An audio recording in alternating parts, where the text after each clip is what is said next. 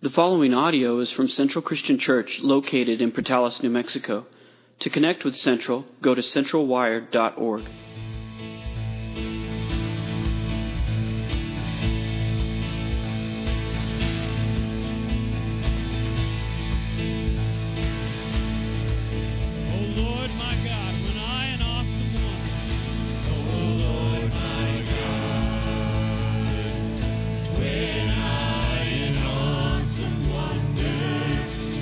Consider all the world thy hands have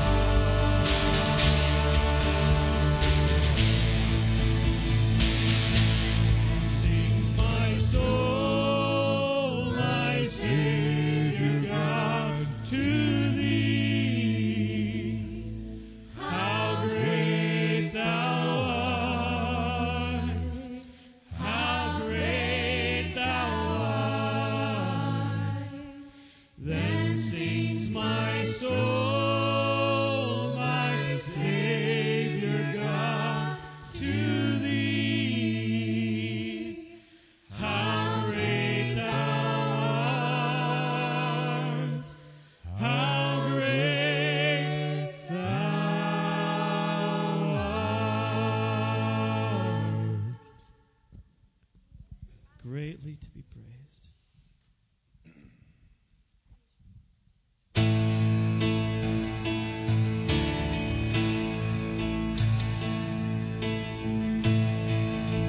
People come together.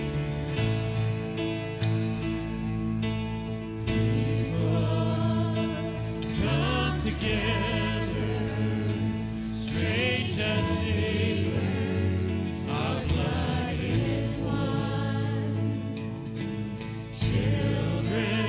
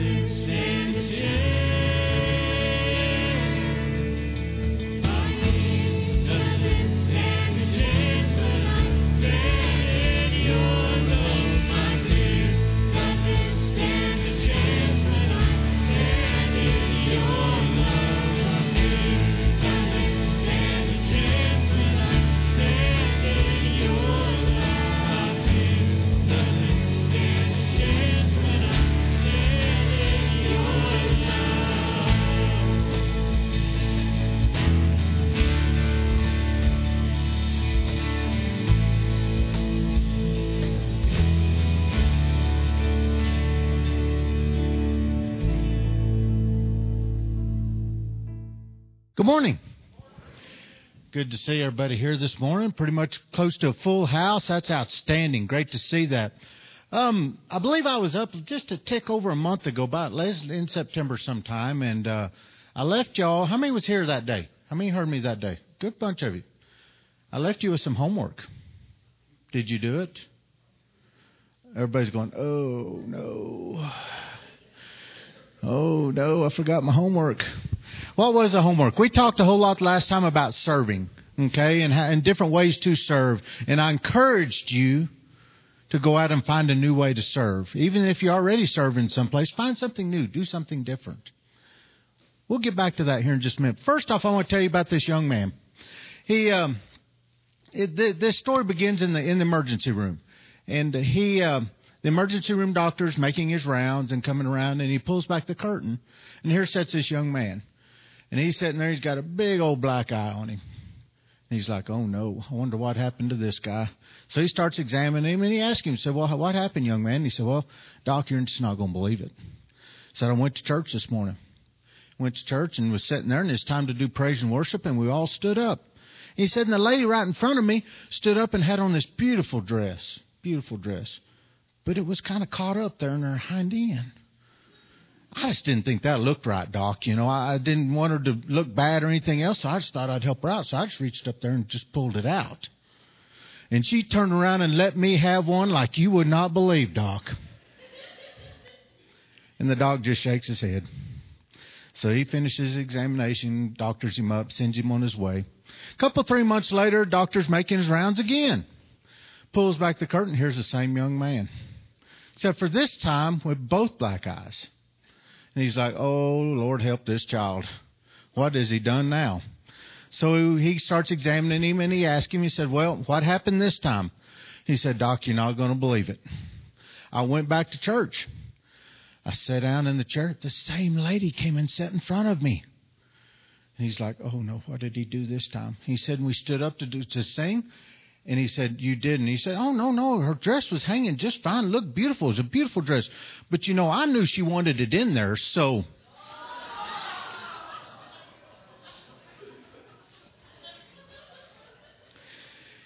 Oh, maybe there's so many different ways to serve, isn't there? You know, maybe that's not the best way to serve, but, you know, his heart was in the right place, I guess. I don't know. Anyway. We got to laugh a little in church, don't we, and take things lightly. And, you know, this morning, like last time, I talked about serving, and I talked about different ways to serve, whether it was opening doors or whether it was helping elderly people in and out, or whether it was going down here to Kids Zone and helping, or whether it was in Kiwanis or some service club in town, or simply if it's just picking up trash. There's all kinds of ways to serve and different places to serve. And I left you with one thing to kind of think about that I'd heard just a couple of days before we started, or before I did that one. And that was, I heard a deal that a guy said, take this in mind. Try this out. Finish the sentence. Say, I get to blank versus I got to blank. Which sounds better? Did you try that out this last month? I tried it out a lot. And it made a lot of difference. It really, really does. You know, if you're a person that works down the hall here, if you say, I got to go to Kids Zone. Or do you say, I get to go put God into kids' lives? See the difference? I encourage you to do that as we go forth, as we do this. As you do everyday life. Instead of saying, I got to go to work. I get to go do something. I get to go do this. Take that. Now then, I was going to kind of go a lot more in that direction. I said this was to continue, but God put something else on my mind and on my heart. And I'm going to take this in a little different direction as far as service, in a way that you wouldn't really think it is service, but it is. And that is, you know, for those of you that know me, you know that I'm very highly involved in the junior livestock program. Okay. I was raised in it. My kids were raised up in it. I'm still a very instrumental part of it. And I always will be, probably till the day I die, because I believe it's a great program and it's a great way to raise kids. But today I'm going to talk about one particular, bring up a deal, and I'm going to talk about Buster, a big red steer. We're not talking about Little Red Riding Hood here. We're going to talk about the big red cow instead, okay? And it goes back and it taught me a huge, huge lesson to listen. and to pay attention and to be patient. You know, Buster here, you see him at the backdrop, and Kaylee, my daughter's holding on to him. Kobe's there in the background too. This was Kaylee's last year to show. She was a freshman in college at this point in time. The last calf that we ever dealt with in our family. And we took Buster to the state fair, and Buster was the grand champion steer at the New Mexico State Fair. Good way to end a long career, a great way to end a career.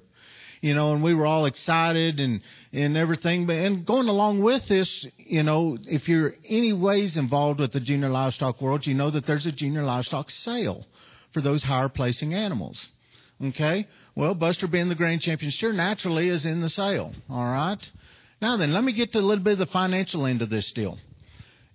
If you have the grand champion steer at the New Mexico State Fair, that animal will usually bring somewhere around $20,000 to $30,000.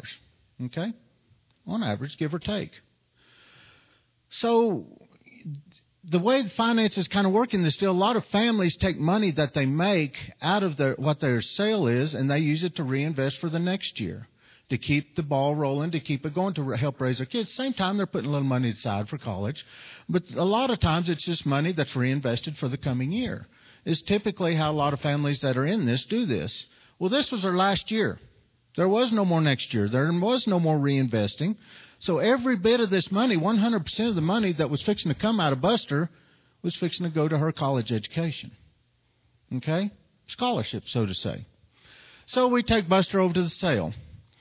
Well, at that point in time, there was a gentleman that ran things and got into a higher situation at the state fair that was, I don't know, better lack of words, maybe our adversary, our fierce competitor.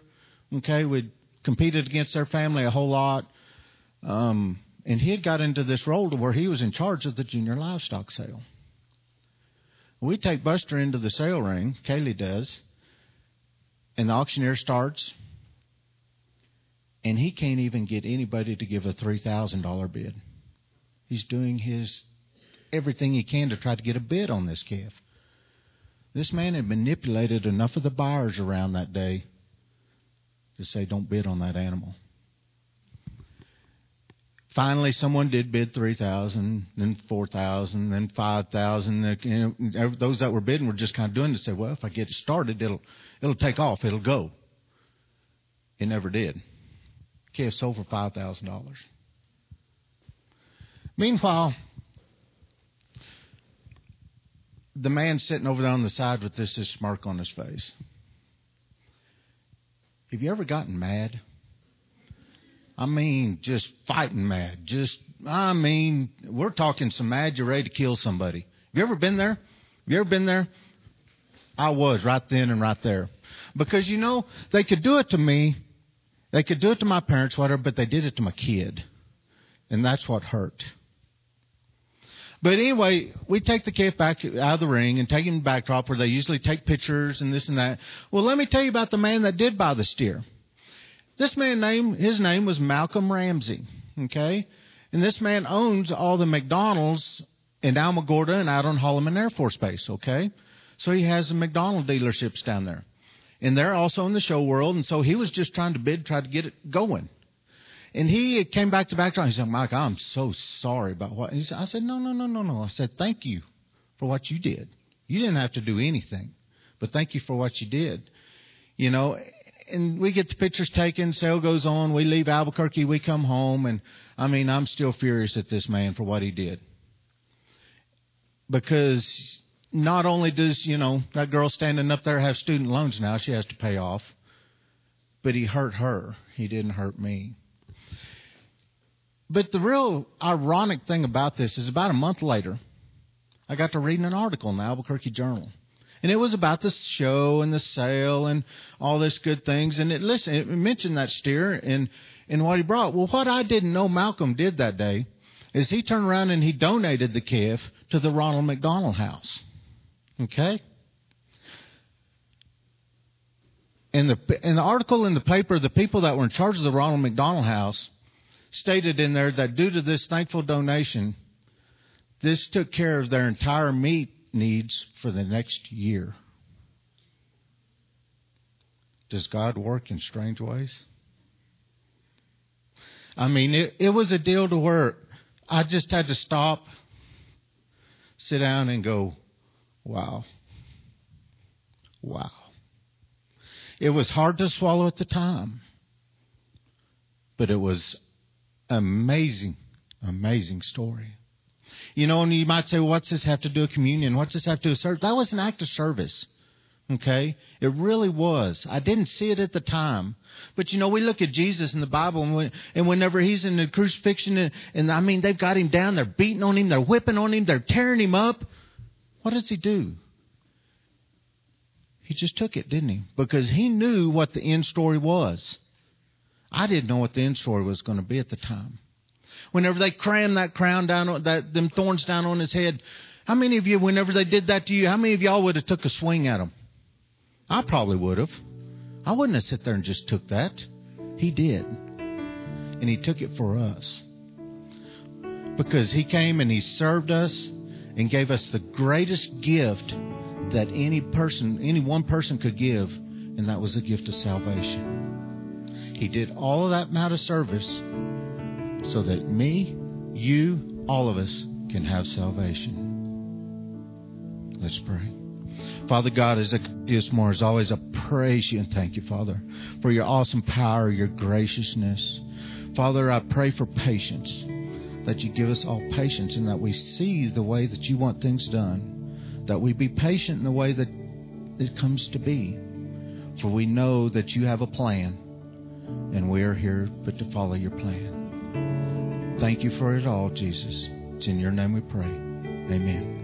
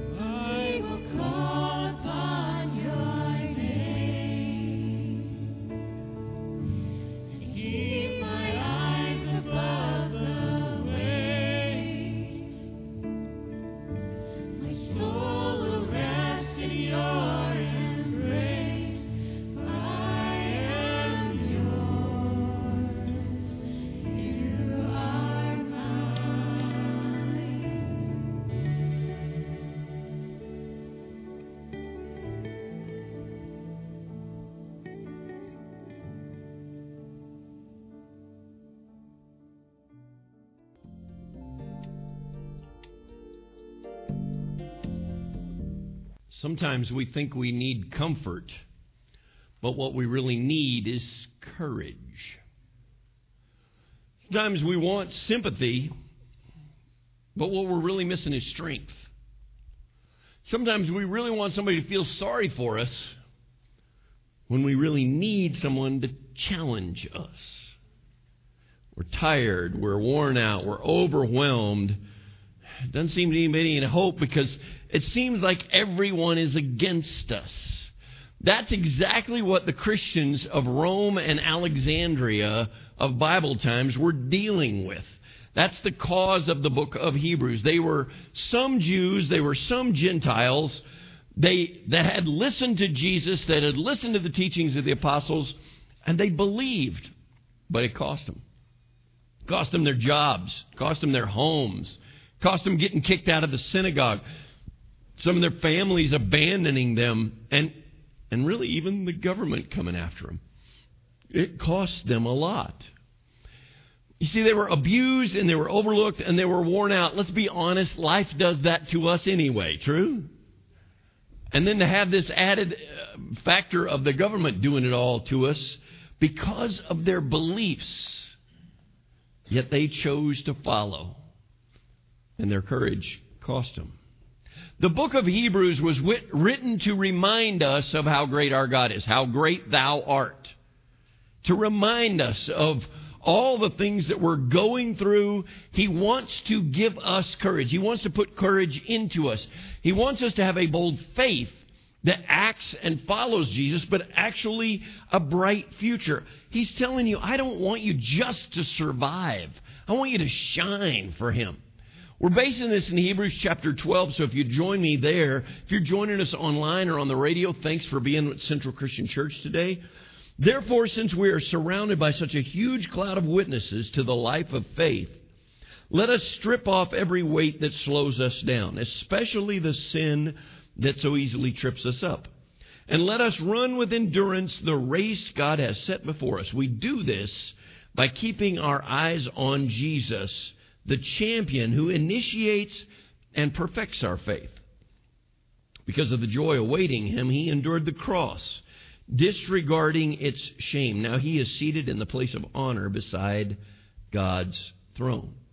The Hebrew writer starts out and says, we're surrounded by a cloud of witnesses, by the cloud. These witnesses that are cheering for us. We talked about this last week. The cloud of witnesses from Hebrews chapter 11. All of these people that moved from faith because of what God was doing. And we talked about Abraham. Abraham picked up and moved somewhere. It says he flat out says he didn't know where he was going. He trusted God to move with him. And that's why it's so powerful. Bold faith always requires risk. It always requires trust. But when our confidence is in God, then I can go. Even if I don't know what the map says, even if I don't know what the next steps are, even if I don't know where my life is going, I can go with Him. But see, the writer wants us to have a bright future. He's saying that faith is not just this static thing. Well, I go to church and that's what I do. All right? No, it's never been sit still. It has to move us forward. He sets us up powerfully. In verse 1, he says, because of all of these cheerleaders, because of all of these people looking to be on our side, look at the next phrase. Throw off the weight that slows us down and the sin that so easily entangles us. Now, I will tell you what the tendency to do is. Let me rephrase. What my tendency to do, and I did, was I read that as one phrase. I read that as one thing together and jumped right to the sin part. But he says there are separate things. He says, throw off the things that are hindering us. From the Greek, the word that is used, throw off, right there, is actually a Greek compound word, like houseboat. It's two words put together. And what it really means is it means lay it down and push it out of the way. Does that make sense? Let me see if I can illustrate this. I got a hunch that most of you have a bowl of candy at home right now that you're claiming is for next Sunday night. I got some victims right there, all right? You're claiming that's for, well, I'm going to give that to the trick-or-treaters. But it's on the table, and you're working, and you're reading and you're doing your homework, and you might reach over there and take 1 or 12 Snickers, and there's nothing wrong with that. It's your house. But you know it's a problem. And you know it is hindering you. We don't get rid of it. Why don't we get rid of it? Set it on the table and push it out of our reach. Let me ask you this. Do you know what is hindering you? But you're not getting rid of it. Maybe it's those websites you keep going to. Maybe it's that bitterness that you keep hanging on to. I'll never forgive them. Maybe it's that bottle that you keep thinking you'll put it down. In the NIV, it says, throw it off. It's not a mild suggestion. It is a direct charge. Get up, take the bowl, and get rid of it. But throw away what, Don? I don't get it. You want me to waste my candy? Throw away the weight. Greek runners and swimmers would train with weights on their body. Some of you runners, some of you cross-country people might have done this. You put ankle weights on and you run. Cody's like, that's stupid. I'm not doing that. Did you hear what I said? Greek runners and swimmers would do this. That sounds stupid. That sounds like death waiting to happen. But they would put these weights on and they would train. And then when they took them off, they were lighter and they were stronger and they were faster. It says, throw off the things that hinder us. Greek runners were known for running naked. I'm not a big fan. I'm not advocating, all right? But they actually, if you've seen most of the Jesus movies, they're always wearing those robes, right? That's their. So the runners would have to like hitch it up and run in a dress. So they just take it off, all off. I'm not saying we need to do that, but they were trying to find ways to run faster. They do that now. Runners these days, they wear light shoes. They wear really light clothing, speedy clothes. You see it really in bicyclists. Bicyclists wear, really tight clothes. The bike is all made out of carbon fiber, so it weighs like, you can lift it with your finger. It's super light. I saw a study this week that said for every extra pound you carry, it adds 1.4 seconds to your mile run. That's my problem. It's not even yours. That's mine. Except for I don't run. See, casual runners, we don't care. The casual runners don't care. But serious athletes look for every ounce. They look for every way. Let us, in the NIV, strip off every weight that slows us down. I'm about to say something you're not going to like. It's about time we lost some weight. But I'm not talking the way you think. I'm talking about the things that are weighing us down. Confession time. I got to tell you this. I don't pack for trips very well. Anybody else? Some of you are going to start elbowing your wife. Don't do that, okay? I don't pack very well for trips because, I can't remember when it was like 10 or 15 years ago. I went out of town on a trip. I didn't pack well. I ended up having to go buy socks and underwear because I was out. And this is a problem, and it embarrassed me, and I'm never going to do that again. So now I get hey, we're going to be on 4 days. So I get 4 outfits and an extra outfit, right? And then right before I leave, I throw 4 more in there just in case, in case I change my mind or the weather's bad or everything. And see, now some of the husbands are like, that's my wife. I'm telling you, it's me. Okay, I don't pack well. I pack a bunch of things I don't need, but I might need them. Odds are you carry some things you don't need. A suitcase full of guilt. A knapsack that carries anxiety. A duffel bag of weariness. A backpack full of doubt. An overnight bag full of loneliness. A carry-on that holds all your questions for God. Pretty soon, we're all pulling more than the local sky cap. Peter comes along in 1 Peter 5 verse 7 and says, cast all your cares on him because he cares for you. I love this verse. And I've always loved it because of that word cast, throw it way out there. That's probably a fishing term because Peter was a fisherman. He's saying, throw it all out there. Problem. If I cast the net out there, I'm trying to pull the net back so I'll catch all the fish. So if I cast my problems out there and I pull them right back, that doesn't do me any good. Turns out it's not a fishing term. It really wasn't a fishing term at all. It's actually a better translation of that word cast would be transfer. Move the weight to Him. Let God carry the weight that has been weighing you down.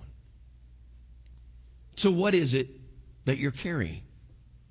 The Hebrew writer says, throw off the weight that is holding you back. What is holding you back? I went to find this picture, and I couldn't. It happened this summer. The headline said this: roller coaster stuck 200 feet up. It was a headline in the UK's The Guardian this past May. I remember seeing it, and I was like, oh, I want to use that point. So I Googled roller coaster stuck. That's a fun afternoon right there. The week that this happened, there were 5 instances in the exact same week of roller coasters getting stuck. In London, in Paris, in Cincinnati, in San Antonio, and in California. One of them got stuck upside down. All right. Ew. All right, that is no fun.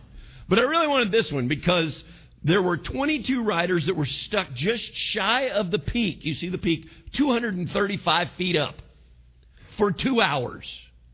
I mean, now, let's be honest. How many of you are roller coaster fans? All right. I love it. Love it. Okay. We love the chug, chug, chug, chug, chug, chug, chug, chug, chug. All right. I mean, there's some anxiety. There's some tension. There's some, oh, it's about to get good. And you go chug, chug, chug.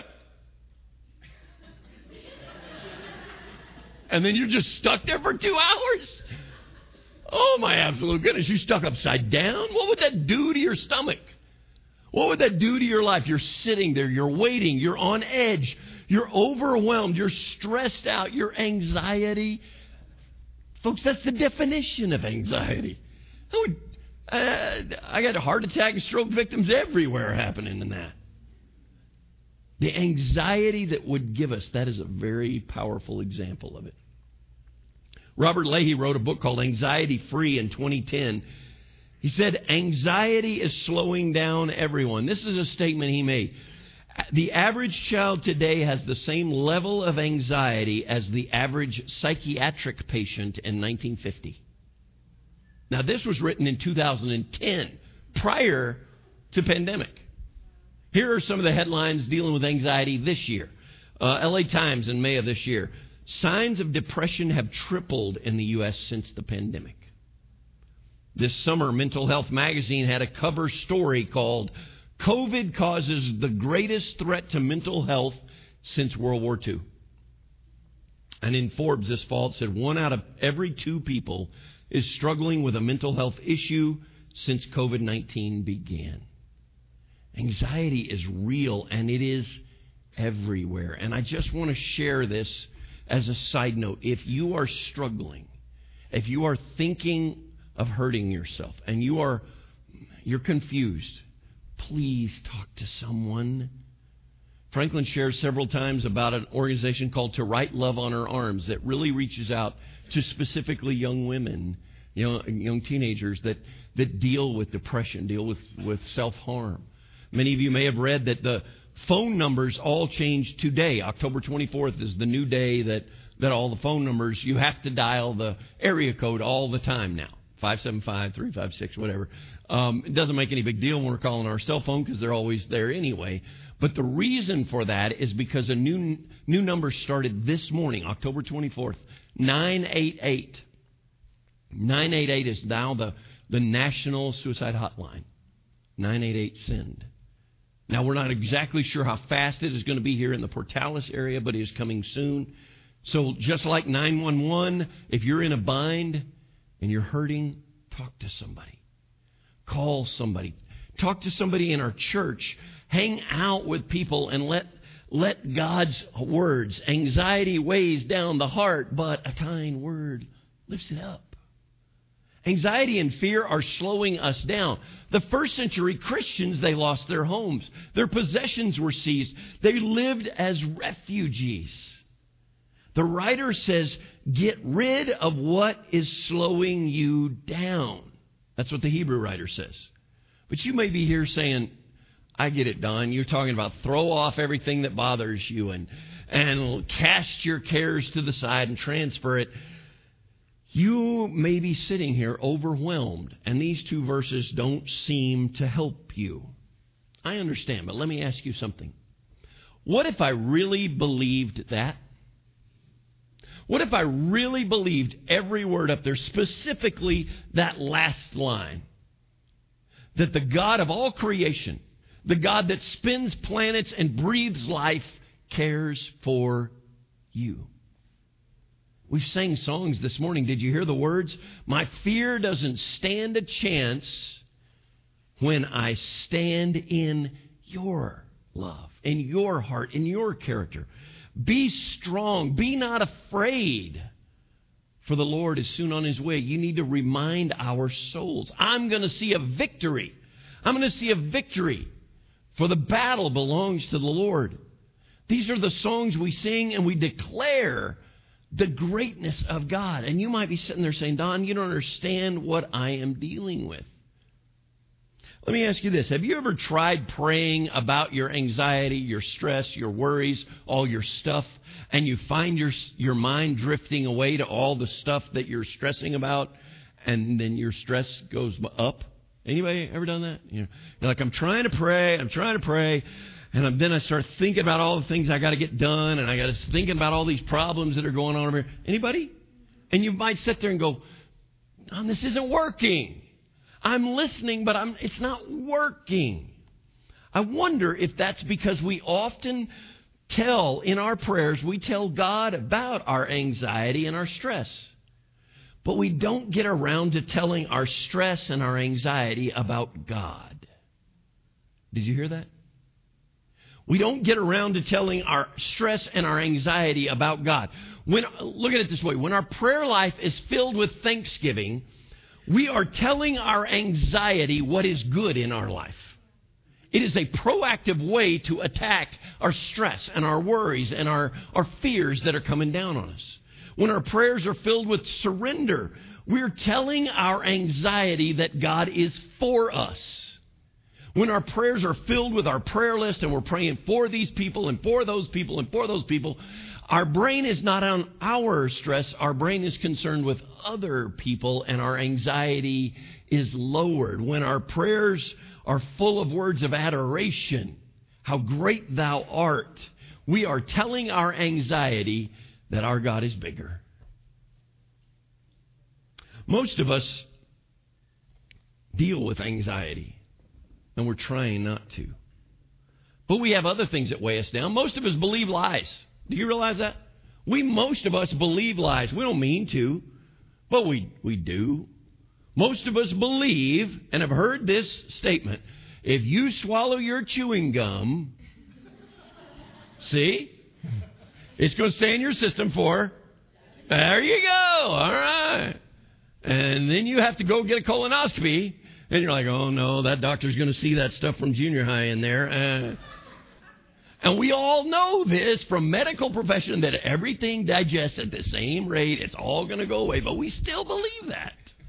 We all believe the lie that if you go swimming less than 30 minutes after you've eaten, you're going to get cramps and die. All right? We've all been told that. You know where that comes from? It comes from Boy Scouts. Early 1900s. They said 90 minutes. Or, you'd have cramps. And some of you may have had, your mom said 10 minutes. That means she doesn't love you. Okay. Just saying. But we debunked that many, many times. Some of you grew up and you heard the line, if you turn on the dome light in the car at night while you're driving, that you'll get arrested or blinded or, it's going to be bad, right? It's going to be bad. I've used it to turn that off. We're going to get arrested. We're not going to get arrested. Nothing. Now, these are fun, and they're no big deal, but there's other lies that weigh us down. Lies like, you'll never be good enough. You made too many mistakes. You'll never be able to stop drinking. No one feels like you. No one cares. God couldn't care about you. You see, the problem is when we believe those lies, we give them power over us. It's not a big problem where you're talking about chewing gum or swimming after eating, but the others. The Hebrew writer is talking to people that are overwhelmed, and he said, I want you to have courage. I want you to have strength. You want to make it in this crazy world? Then throw off the lies. Transfer those things to something that can carry them. And don't carry them anymore. Put your cares on Him because He cares for you. Much of the weight we bear, we were never intended to carry. The fate of the nation, that's not on our backs. That is not what we're called to do. Do I want our country to be free? Absolutely. The weight of all of that does not fall on you and me. The weight of the economy, the weight of the weather, all of these things that are way above us, we don't need to worry about those things. We just got through with this series on American Idols. The idol of control lies to you and tells you if you can control it, if you can manage it, you'll be happy. And you will not. Avicii came out with this song a couple of years ago. I tried carrying the weight of the world, but I only have two hands. Folks, our God is pretty good at being God. Why don't we let Him be God? The psychology professor came into class the last day. He required everyone to be there even though it was the last day. Nobody wanted to cut. They wanted to cut class. The class was entitled A Vital Lesson on the Power of Perspective and Mindset. He walked in, carried a glass of water, raised it above his head, and the question was this: how heavy is this glass of water? That was the whole class. How heavy is this glass of water? And a few of the students started yelling out things from a few ounces to maybe a couple of pounds. And he let the answers go for a little while. And then he said this: the absolute weight of this glass is irrelevant. It all depends on how long you hold it. Because this was the question. How heavy is this glass? He didn't ask how much it weighed. He said, how heavy is this glass? He said, if I hold this for a minute or two, it's not very heavy. But I hold it for an hour, my arm's going to start to ache. If I hold it for an entire day, my arm is going to cramp. It's probably going to go numb. I'm probably going to drop it, shatter everything. But in each case, the absolute weight of the glass never changed. But the longer I held it, the heavier it felt. Some of you are picking up on the metaphor very quickly. The worries, the anxieties, the stress, the lies that you've been told are weighing you down. A few minutes, nothing drastic happens, but a few hours, you start to feel noticeable pain. You can't do what you planned. You start focusing on them all day, every day, you go numb. And you're not capable of doing anything until you drop them. Friends, our God wants to give courage into you. He wants you to see victories. He wants you to be strong, to stand in His love. You've got to move the weights that are dragging you down to Him, not to you. My fear just won't stand a chance. Your anxiety won't stand a chance. Your stress, your worries, the lies that are going on in your head don't stand a chance if you put them on Him. Thank you for listening to audio from Central Christian Church in Portales, New Mexico. Feel free to make copies of this message to give to others, but please do not charge for those copies or alter the content in any way without permission. To connect with us, visit our website at centralwired.org.